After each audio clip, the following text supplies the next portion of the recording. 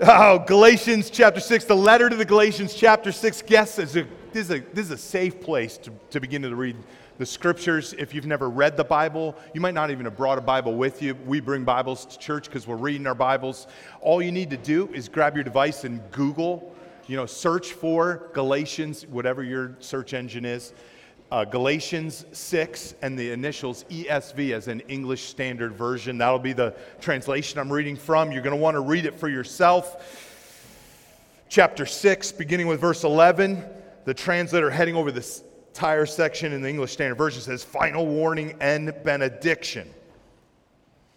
And as you find your place, this is it. Listen, this is it, our last sermon in the Galatians. Next week we return to our study of the book of Acts. We inserted Galatians into the storyline of Acts, right where it needed to be, in order to get a better read on what is going on behind the scenes in our bigger study of the book of Acts, which is perhaps the most action-packed book in the New Testament. And next Sunday's no exception. Next Sunday will be no exception as we jump back into the book of Acts and where we left off.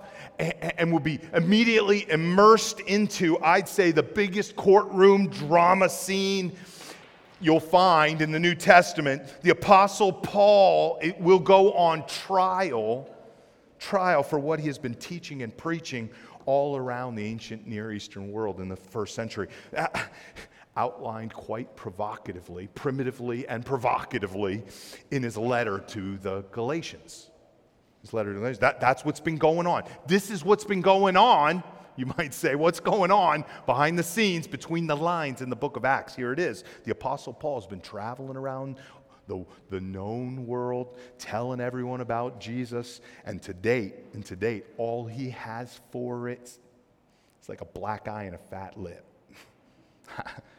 If you listen, as we finish Galatians, if you think Christianity started with like a bunch of hippies in a drum circle down in Laguna Beach singing like Kumbaya or whatever, you're sadly uninformed.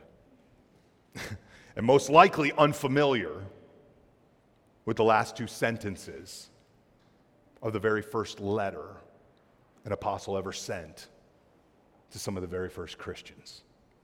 These are the closing words of a man who has been fighting for something. Fighting for something. Look with me. Chapter 6, verse 17 and 18. I'll read them, pray, follow along. Verse 17. Apostle Paul writes, from now on, let no one cause me trouble. For I bear on my body the marks of Jesus. Let me read that again. From now on, let no one cause me trouble. The Apostle Paul writes, for I bear on my body the marks of Jesus. The grace of our Lord Jesus Christ be with your spirit, brothers. Amen. These are the very words of God. Would you join me in a prayer for understanding? Father, we commit ourselves to the study of your words. We ask for your grace as we engage with these sentences. Our hearts and our minds, Father, send your Spirit. And in these moments that we have, with your book open on our laps,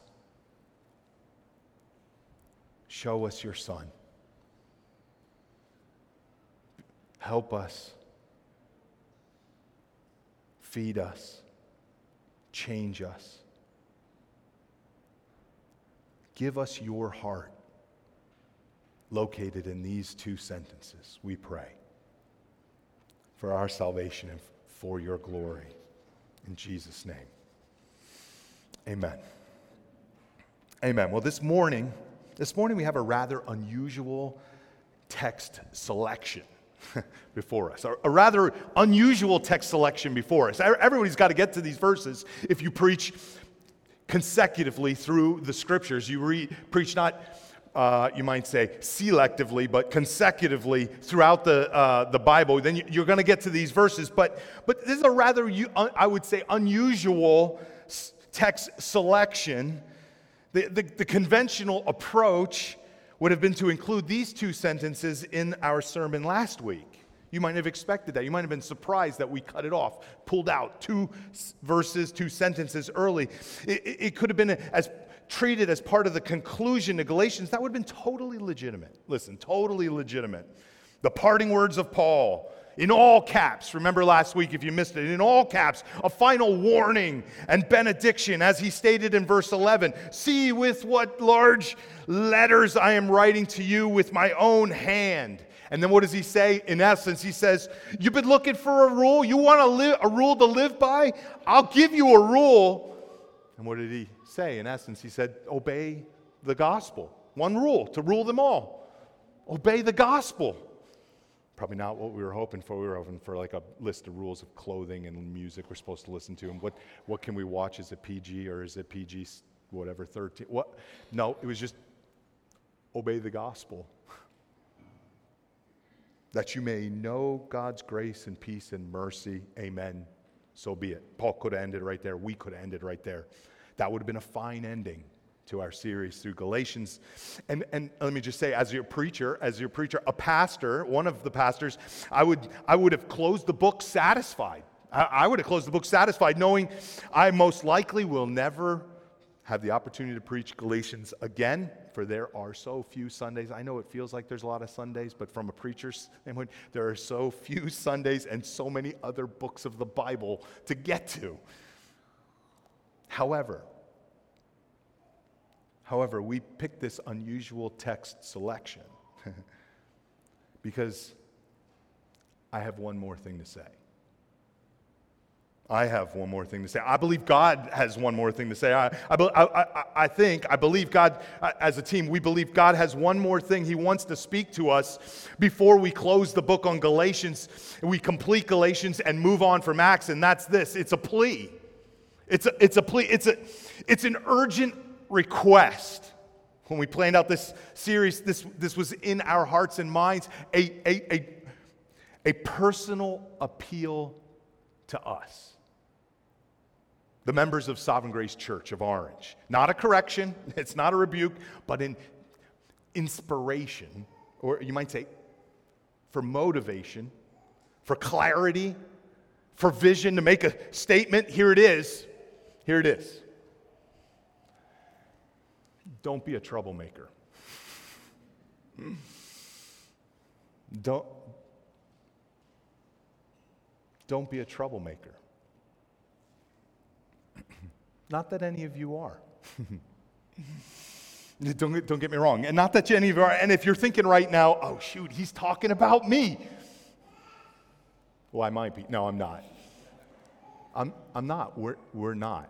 There's no. This is a very happy, pleasing moment for me, though it sounds provocatively, because Paul is being very provocative, is a pleasing moment for myself and for your pastoral team, because we have no one in mind. There is no one coming to mind. In fact, the irony of the whole thing is that if anyone is coming to mind, it's not lost on me or Pastor Mike or Dustin, who's probably on a plane right now, coming back right now, Pastor Dustin.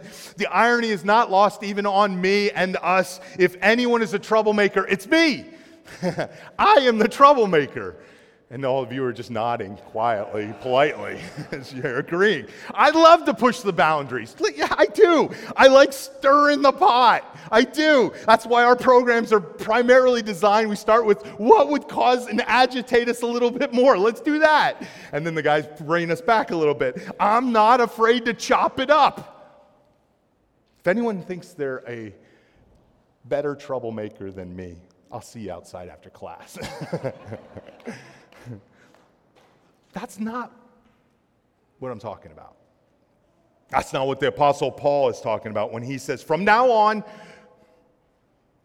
let no one cause me trouble. From now on, let no one cause me trouble. He's not talking about individuals who are causing him some kind of inconvenience in your way, or a discomfort, or a disagreement. No one else Don't drop in on me when I wasn't planning on you being there. That's not what he's asking. He's not asking everyone, would you just stop bugging me? He's not asking everyone to stop asking him questions or even disagree with him. Oh, I think that would be the farthest from Paul's mind. If you disagree with me, let me know. Not in general. He's not even asking for people to stop disagreeing with him. He has something very specific in mind, and it's why this document exists in the first place, the occasion that caused him to write to these early first Christians as they were spread out around what today is modern-day Turkey. From now on, you guys over here in Turkey, big turkeys, right? Cause me no more trouble. So just ask the question, what was the trouble? What was the trouble? Here it is. Opposition to the gospel. Opposition to the gospel. A resistance. And we'll get to what the gospel is in a minute. Resistance to the gospel. Obstruction. Obstructing the advance of the gospel. Getting in the way of the gospel. Enmity towards the gospel. Hostility. Hostility when it comes to the message of the gospel. That's the trouble he's talking about. You and I, listen, you and I are sitting in church, right? We woke up and chose to be here. And for the majority of us, we made a conscious decision to be here rather than, I was thinking about this morning, hundreds of other Sunday gatherings within miles of us. You chose to be here because you love the gospel. See, I don't have the only one in mind is me when I think about a troublemaker. You love the good news of Jesus Christ, the long-awaited promised Messiah. Here's the gospel spoken I just told somebody in Old Town this yesterday afternoon, or was it yesterday, Friday afternoon. I'm trying to get home. He's getting in my way. I'm like, don't trouble me anymore. I'm studying a passage about not being a troublemaker. And of course, he said, I just got a question. I catch up with you later. I know you're a pastor. And his question was something like, so it was like, basically, he was like, Jesus was like plan B, right? We messed it up, and so he had a second plan. And I said, look, you're getting in my way. And he offered to let the motorcycle warm up while we talked. And I said, I'm not warming up. I got to get home. But he said, it seems like it's just like plan B. And I was like, oh, goodness. Jesus is mentioned in the early verses of Genesis chapter 3. He's right there in the beginning. You love this. You're good gospel people. You love the Lord. You love the gospel. It's the gospel that's whispered through all the verses of the Old Testament. Then he bursts onto the scene in the New, where Jesus is plainly and compellingly presented. If anyone would just read it, right, and the scales fall up, plainly and compellingly presented as a sacrificial lamb, the sacrificial lamb who came to die that people like you and I could live, a God-man who could live in our place, a sacrifice for our sins. A way forward for all of humanity, all that will hide themselves and trust Him, a beginning of the end that leads to forever. You love this. I love this. We love the good news. Christ died for our sins. Christ died for our sins. And I know this about you, and I hope you know this about me. You're gospel people. You're not the same people you were. The life you live now, we read this in Galatians, you live by faith in the Son of God who loved you. We sang about this morning. We're going to sing about it again. We're not moving on from this. Who gave His life for you. In some ways, you might say, many would say, you can't avoid it, just believing this puts a target on your back. Christians are, some would say, by definition, troublemakers. But again, that's not what we're talking about here. That's not what Paul's after here. He's making a plea for a ceasefire agreement, okay? A ceasefire agreement with regards to the gospel among gospel-believing people. Christians. Basically, what he's saying is, from now on, let no one who claims to believe the gospel cause me trouble because I have been preaching the gospel. That's what he's saying. From now on, let no one who claims to believe the gospel cause me trouble because I have been preaching, teaching, promoting, delivering, demanding obedience to the gospel. That's why we saw it. Just to remind you, because we're leaving Galatians now, like chapter 4, right? Chapter 4. Formerly, when you did not know God, you were enslaved. He tells them, he's speaking to Christians, to those who by nature are not God's. But now that you've come to know God, or rather to be known by God, how can you turn back again to the weak and worthless elementary principles of the world whose slaves you want to be once more? Question mark. What does he say? He said, you observe days and months and seasons and years. I'm afraid I may have labored over you in vain. He's talking to people that received the good news, like us. He talks later in chapter 4. Just think again. It's verse 12 if you're looking in your Bible. He said, brothers, I entreat you, become as I am. For I also have become as you are. You did me no wrong. They have a relationship. They're brothers, sisters. You know it was because of a bodily ailment that I preached the gospel to you at first, and though my condition was a trial to you, remember this, you did not scorn or despise me, but received me as an angel of God. You do that for Pastor Mike, but not for the rest of the team. He's like an angel. In my phone, it says Michael, and that's just to remind me. Michael Davis.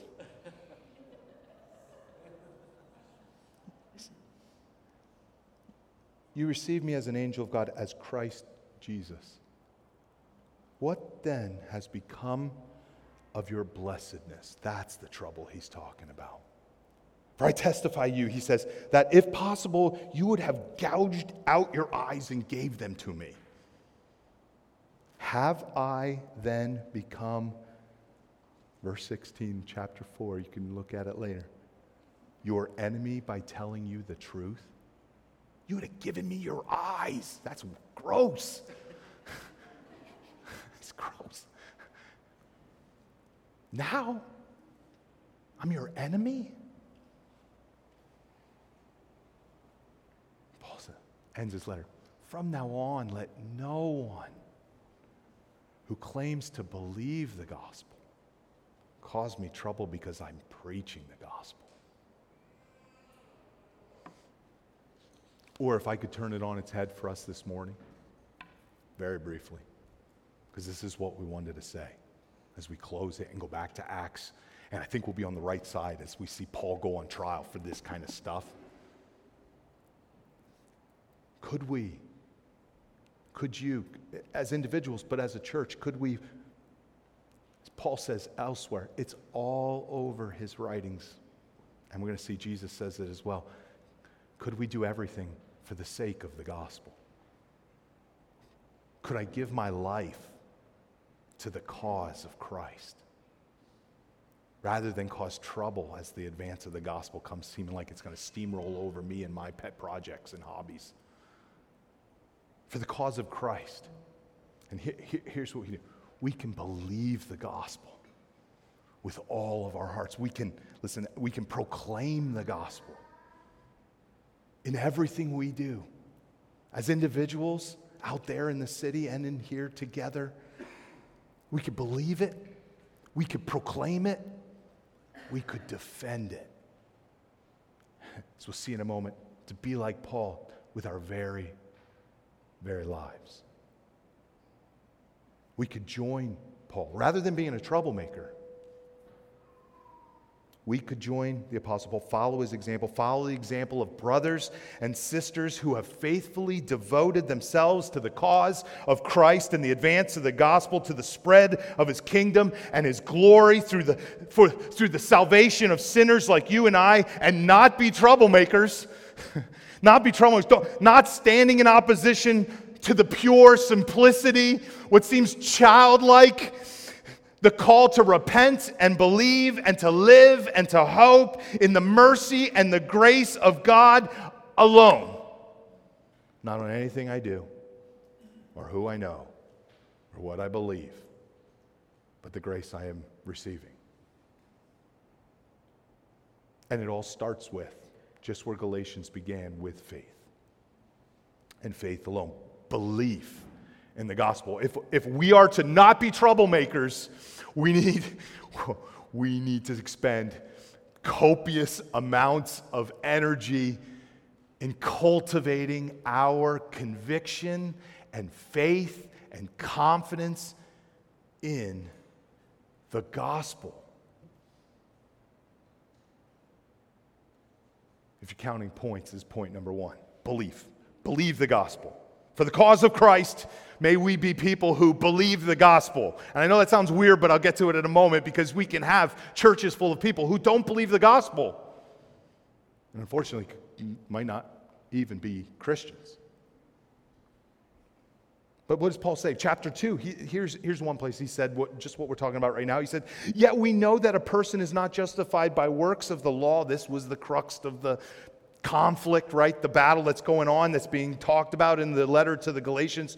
We know that a person is not justified by works of the law, but through faith in Jesus Christ. He says later in chapter 2, I have been crucified with Christ. It is no longer I who live, but Christ who lives in me. And the life I now live in the flesh, I live by faith in the Son of God, not by works, but by faith in the Son of God who loved me and gave himself for me. And he ends that chapter with a very, very scary statement. I do not nullify the grace of God, for if righteousness were through the law, then Christ died for no purpose. Or in other words, if I try to justify myself before God, earn his favor, in some way say, I'm okay, you're okay, because I'm okay, we're okay because of what I am and what I have accomplished, what I have done with my life or not done with my life. Paul says that would be as if to say, there's nothing there to see. Christ died for no purpose. But that's not us. But it must be us more and more. It has to be the solution to all of my problems.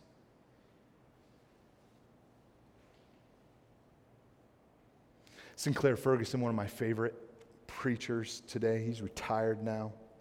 He's abandoned America back to Scotland. He wrote about this. He said, the spiritual life, he's talking about this belief in the gospel. The spiritual life is lived between two polarities, our sin and God's grace. And if you don't see those two as polar opposites, he says, the spiritual life, this is our life, is lived between two polarities, our sin and God's grace. The discovery of the former, our sin, brings us to seek the latter, grace. The work of the latter illuminates the depth of the former and causes us to seek yet more grace. You see, it's like a cycle. The more I'm acquainted with who I once was, makes me run to the cross and to realize that I haven't earned anything. And then as I'm there, it only illuminates further my need for grace and mercy. And it just keeps going. Spurgeon said, another great preacher from the 1800s, he said, don't buy the lie that cultivating condemnation and wallowing in your shame is somehow pleasing to God. It's just the opposite. It's only when we receive his free gift of grace and live in the good of total forgiveness that we're able to turn from old sinful ways of living and walk in grace-motivated obedience. This is what we need to cultivate in us. Cultivate a fresh and greater measures of appreciation for God's grace, and to see it as free and unmerited and nothing that any of us deserve, banished from our from our community. Us. Any kind of merit-based economy. It's all level here.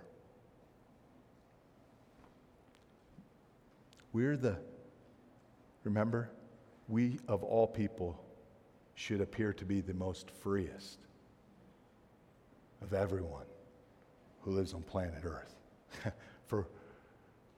For we have been forgiven for our sins simply because we received the forgiveness. Tim Keller, he passed recently. Just going back to things we referenced in Galatians, Tim Keller said, the gospel's this. He famously described it this: we are more sinful and flawed in ourselves than we ever dare to believe. You're more sinful than you dare to believe. And then he says, yet at the very same time, we are more loved and accepted in Jesus Christ than we ever dared hope. This is why we keep singing it, reading it, proclaiming it, speaking it to one another, sticking on it, believing it for ourselves. We don't just preach the gospel to those people out there that need it. As we pray oftentimes on a Sunday morning, Father, save us again. As He is still saving us. And it feels like it, doesn't it? I'm being saved.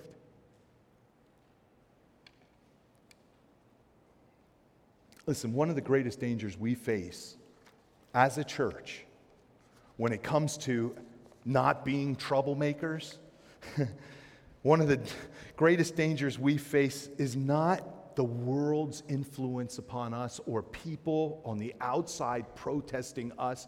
If you think we're safe here in Old Town Orange, and we are relatively safe, but when it comes to what we believe and what we stand for and who we are, what we say, we can expect at some point, right? Opposition, but that's not the greatest danger. I'm not worried about us when it comes to, what will people say about us? We don't care. I mean, we care, but we don't care. No, I think our greatest danger might be spiritual immaturity.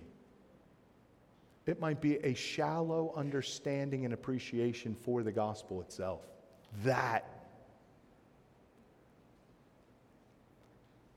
That would cause us to be troublemakers, to stand in opposition, because we don't really get what it is that Jesus has done for us. We could start assuming it because it's not really something very exciting. Here's another quote that we celebrated while we were from another writer, D.A. Carson, still alive today, a great theologian. This is what he says when he talks about the gospel and assuming the gospel and not necessarily plumbing the depths of the gospel and cultivating new appreciation for the gospel in us. This is what he says: the first generation he observed in churches and groups of churches and a drifting over time from the gospel. He said famously, the first generation believed and proclaimed the gospel. Listen, even if you feel you're old in here, you're the first generation. Sovereign Grace Church of Orange, we're a baby church. We're hoping to be here for at least 100 years unless Jesus hits eject early. Listen, I'm hoping we're the next 100-year church in Old Town Orange. But listen, this is what he says. The first generation believed and proclaimed the gospel. That's us. By God's grace. The next generation assumed the gospel. Yeah. We all believe Christ died for our sins. Let's get on with it. Let's do stuff for Jesus. And he so famously said, the third generation denied the gospel. Time and time again. Just think about churches you know. Maybe it's a church you grew up in. And when you were a little kid, your parents took you to that church and they were preaching the gospel. And you're just saying today, what happened? I was just back in one of those churches back where I grew up. And what happened? This is nothing like even I would remember. Sadly, there was no one even there. It was just a few of us. who came for a special service. No, that wasn't even a special service. It was a regular service. No one's there. Wouldn't have turned on the lights if we had not shown up. The first generation believed and proclaimed the gospel. Actually, that church, they split off from another Ukrainian church because they didn't think they believed and proclaimed the gospel. So they started their own church down the street, both of them onion domes right in my little town where I grew up. They believed and proclaimed the gospel, but the next generation assumed it and went on to do other stuff and build buildings and schools and programs and pierogies, if you know Ukrainian food. And third generation is just, and fourth and fifth now, denying the gospel. For the sake of the gospel, Paul says to the Corinthians, for the sake of the gospel, for the cause of Christ, we must believe the gospel. Personally, all of us. Don't assume it. You're here, your parents have brought you here, they've drug you here for whatever number of years. You gotta internalize it yourself. You have to receive it. You have to submit. You have to give up. You have to give yourself to Him and His message. You don't feel ready for it, you'll never be ready for it. I'm not ready for it. You don't feel worthy of it, you're not worthy of it. That's the point. But it's worth it. And if we're not going to be troublemakers in the church, we're going to have to believe it. Point number 2, we got to proclaim the gospel. Listen, it's not only that we must believe and go deeper and deeper into the glories of the gospel, but we must proclaim the gospel as well. We must speak it to those outside the church and speak it to those inside the church. And I was thinking in the book of Galatians, the letter to the Galatians, where does Paul say this? What does he say most provocatively? And very provocatively, he says it just a little bit ago when he says, brothers, if anyone is caught in transgression, you who are spiritual should restore him in a spirit of gentleness. Talk about proclaiming the gospel. You thought I was talking about proclaiming the gospel to those that live in Old Town as enemies of the cross. Absolutely. Well, we got to speak the gospel to one another. What do you do? Oh, and this was so wonderful. Pastor Dustin preaches. What do you do when you see something? You say something. But let me ask you the question. Here's a test. If you've been paying attention, what do you say? Hey, you're bothering me. You're not meeting my expectations. I would have expected XYZ from you by now. But what does Paul say? Here's one thing Paul says, and you'll remember this. I am astonished you're so quickly deserting him who called you by the grace of Christ and are turning to a different gospel. What could that different gospel be? That different gospel can be all kinds of things, but in particular in the book of Galatians, that different gospel is things like doing things you think are godly and will please the Lord, but doing them for the wrong reasons.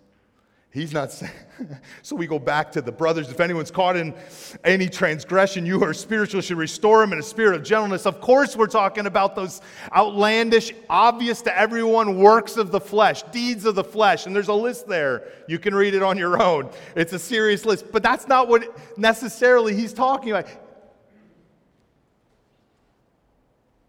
Brother, sister,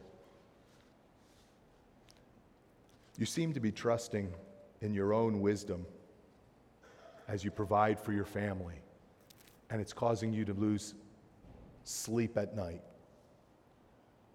and you're wrestling and trying to make it all work and figure it all out, and it's probably making you to be one of those kind of like me, angry dads that constantly having to repent because something's getting in my way and it's troubling me because the world's not working the way I would want it to work. Or you're sad and depressed. You don't like how your life is turning out. And the other person is watching you do that and saying, well, let me give you 3 tips to make it work out better. Or whatever it is. No. What does Paul identify as the problem? It's a gospel issue. It's a faith issue. We all believe in the gospel. And here's a little secret, theological secret here. All sin is rooted in unbelief.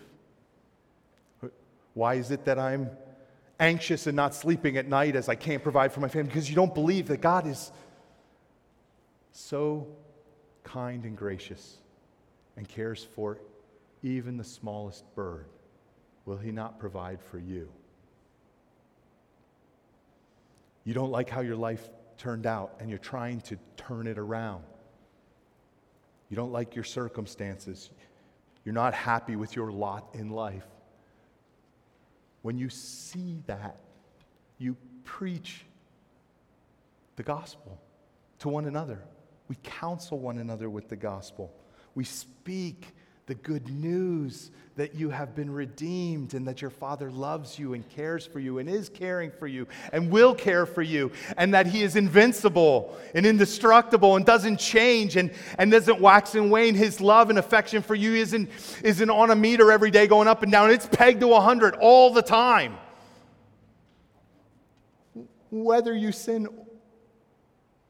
or you please Him, still His posture towards you is the same. We preach that to one another, and we preach that outside the church. Again, greatest danger for us as a church, I think today, I think by the grace of God, we love the lost, we love our city, we love our neighbors, we love our families, we speak the gospel to each other and into our community. We're happy to make investments in the gospel mission. We talked about this at the members meeting last week. We're making big decisions on how we can make, you might say, Lord would use us to make bigger impacts on more people up and down the West Coast, because West is best, right? West Coast.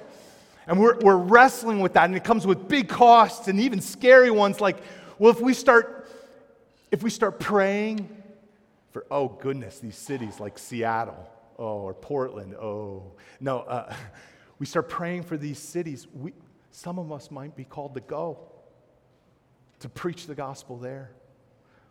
That's not where our greatest vulnerability lies. Our vulnerability lies in, oh, you're having a sucky day? Oh, well, tomorrow will be okay. Might not. You're sick? Don't worry, you'll be fine. You might not. Some of us have not been. We have to preach the gospel to one another. Lastly, very briefly, we got to believe the gospel. We got to proclaim the gospel. We need to defend the gospel. Listen, defend the gospel. Here's what Paul says, just a reminder again. Here it is at the end, fighting words. From now on, let no one cause me trouble, for I bear on my body the marks of Jesus. We just read that. It's almost poetic, but it is horrific. He bears on his body the marks of Jesus. He's so united, so intrinsically united to his identity, wrapped up in Christ. Not only has he identified with, we'll say, the scars that Jesus bears on account of his atonement for our sin, but Paul is bearing scars himself. He's gone around. This is what was in between the lines, but it was read very, very explicitly in the book of Acts. And it's coming more. Paul is going from town to town, getting beat up and thrown out by the bouncer, left for dead outside the city walls. He's bearing the marks of Jesus on his body. Why? Because he's not a good preacher? No. Because he's been preaching the gospel. He's been preaching it so well that it's making people uncomfortable. And people are troubling him. They're hostile to his message. a number of you, and I'm not thinking of any of you in particular, but this is actually wonderful because it means we've all been paying attention and God has been at work. Over the last 6 months, we have been preaching through Galatians, and time, periodically, between one of the pastors, you probably talk about this with others, is probably talking about it all the time in your small group, whatever it is, wherever you're talking about it, or hopefully not on social media, because I don't know what you're saying on social media, but asking the question, having it, this seems too good to be true. This seems like we're saying you don't have to obey. This seems like we don't have to comply with God's expectations and laws. This seems like all you're saying is, in order to receive the grace of God and the forgiveness of my sins, all I have to do is receive, which is, as we talked about before, a peculiarly, right, receiving grace. Not really a work. It's not like, I believe that's why he saved me. But even in our believing is a gift from God. It's a grace from God. I have received what he has done. And I don't have to do anything to receive it. And that has made us uncomfortable, has it not? Some of you, maybe it hasn't made it uncomfortable, and I want to try to be more of a troublemaker in your life. But for many of us, it's uncomfortable that it could be that plain and simple. And it is. If you're teaching the book of Galatians right, you should probably, and you're reading it right, you should probably experience the same things the Apostle Paul experienced when he wrote it. He was charged with being against the law of God, antinomianism, anti-law, free grace, freedom. And we've felt it. And it's why we're here. It's why we were there in the book of Galatians and why we're going back to Acts, and it's why we sing these songs. It's why everything about us seems to be about Jesus. As best we can, by the grace of God, we stick to this message. We decide to only preach this message. We resist the impulse to make another list, to clarify what it means to obey the gospel. It's why we say around here oftentimes, and here it's coming again. Man, every 4 years this happens. There's a big election, and everybody starts talking, and everyone starts saying, what are we going to say? What are we going to say? And if you're not paying attention, it's happening all the time in our city and all around, and every week there's something in the news, and what are we going to say? And here's what we're going to say. Christ and Christ crucified.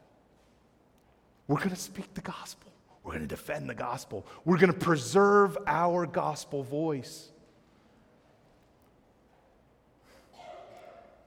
We're going to preserve our gospel voice. And as we preserve our gospel voice, and we are in some ways misunderstood because we're not doing whatever those other people who believe the gospel expect from us, because we are Christians too, so they got a list of demands for us. We're going to bear scars. Like Paul. If we join him in the cause of Christ for the advance of the gospel, as we believe it, as we proclaim it, as we defend it, we too will bear the scars. And our scars will tell stories. Some of those scars are friends that have left us. Some of those scars are things we don't do anymore. Some of those scars are things that we are misunderstood for. Some of those scars are things that we have endured because we've been misunderstood. Golly, do you ever feel like you're misunderstood because you believe the gospel? This whole New Testament is about the most misunderstood man who ever lived. Do you bear scars? You might bear scars because you've been passed over for promotions because you're the weird Christian guy or gal. You might bear scars because your family you just don't fit in. The scars, and these feel like small, insignificant scars, but in the moment they feel big. Like our neighbors all are hanging out together and we seem to be left out because they think something about us makes us to not fit in with them. And the answer is, yeah. In some ways, yeah. You may bear scars because of decisions you make and things you support and fund, and even as we give together, Sovereign Grace Church of Orange, your scar might be in your bank account.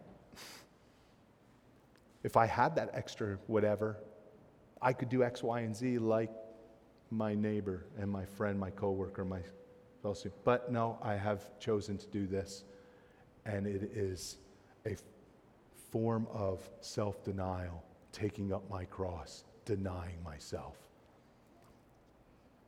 I'll tell you the big one that weighs on Pastor Mike, myself, and Pastor Dustin, again, as he's drinking Diet Coke in the airplane right now, watching a movie. Here's the one that weighed on our hearts last month as we went away for a weekend on a retreat. Some of you want to be married.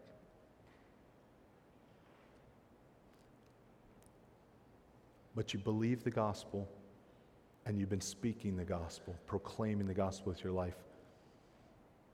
And now you have to fight to believe for the goodness of God in your life, because that person who didn't believe the gospel and actually was an enemy of the gospel wasn't the right fit.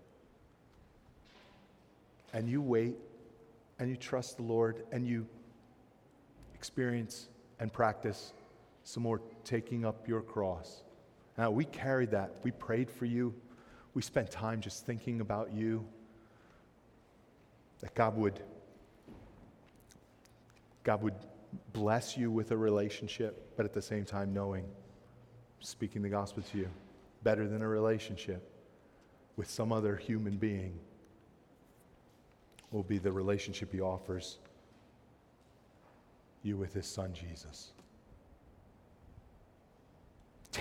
These are tangible reminders of how we have identified with Christ for the advance of his gospel and his kingdom.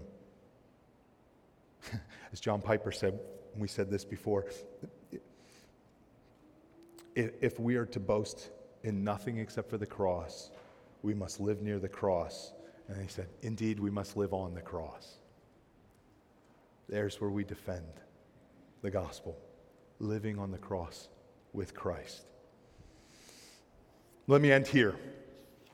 The words of our Savior. He says it just as Paul says it. No surprise. As we end Galatians and you hear this call, let us not be troublemakers, but instead may we give our lives to Christ for his cause. Here's Jesus. And calling, Mark records in his gospel, calling the crowd to him with his disciples, he said to them, if anyone would come after me, may this be true of us, let him deny himself and take up his cross and follow me. For whoever would save his life will lose it. But whoever loses his life for my sake and the gospel. Those are the words of our Savior. Whoever loses his life for my sake and for my gospel will save it. May it be true of all of us as we give ourselves to the cause of Christ. May we live. Would you pray with me? Father, Lord, I pray for us in the room today, Lord, that you would do your miraculous work in us once again. You would change our hearts. You would change our minds. You would bring new birth to those who have been resisting your grace, living in unbelief as an enemy to your cross. Lord, I pray you would melt hearts. You would give minds and wills to believe. And Lord, I pray that as we revel in your good news, as we revel in your Son, as we cherish what he has done for us, and we proclaim it with all we do, and then we defend it with all we do, Lord, I pray it would have its good effect on us. its good effect on us, that we would experience Paul's prayer for us, that we might experience the grace of our Lord Jesus Christ. May His grace be with our spirits, brothers and sisters. We close the book of Galatians. Amen.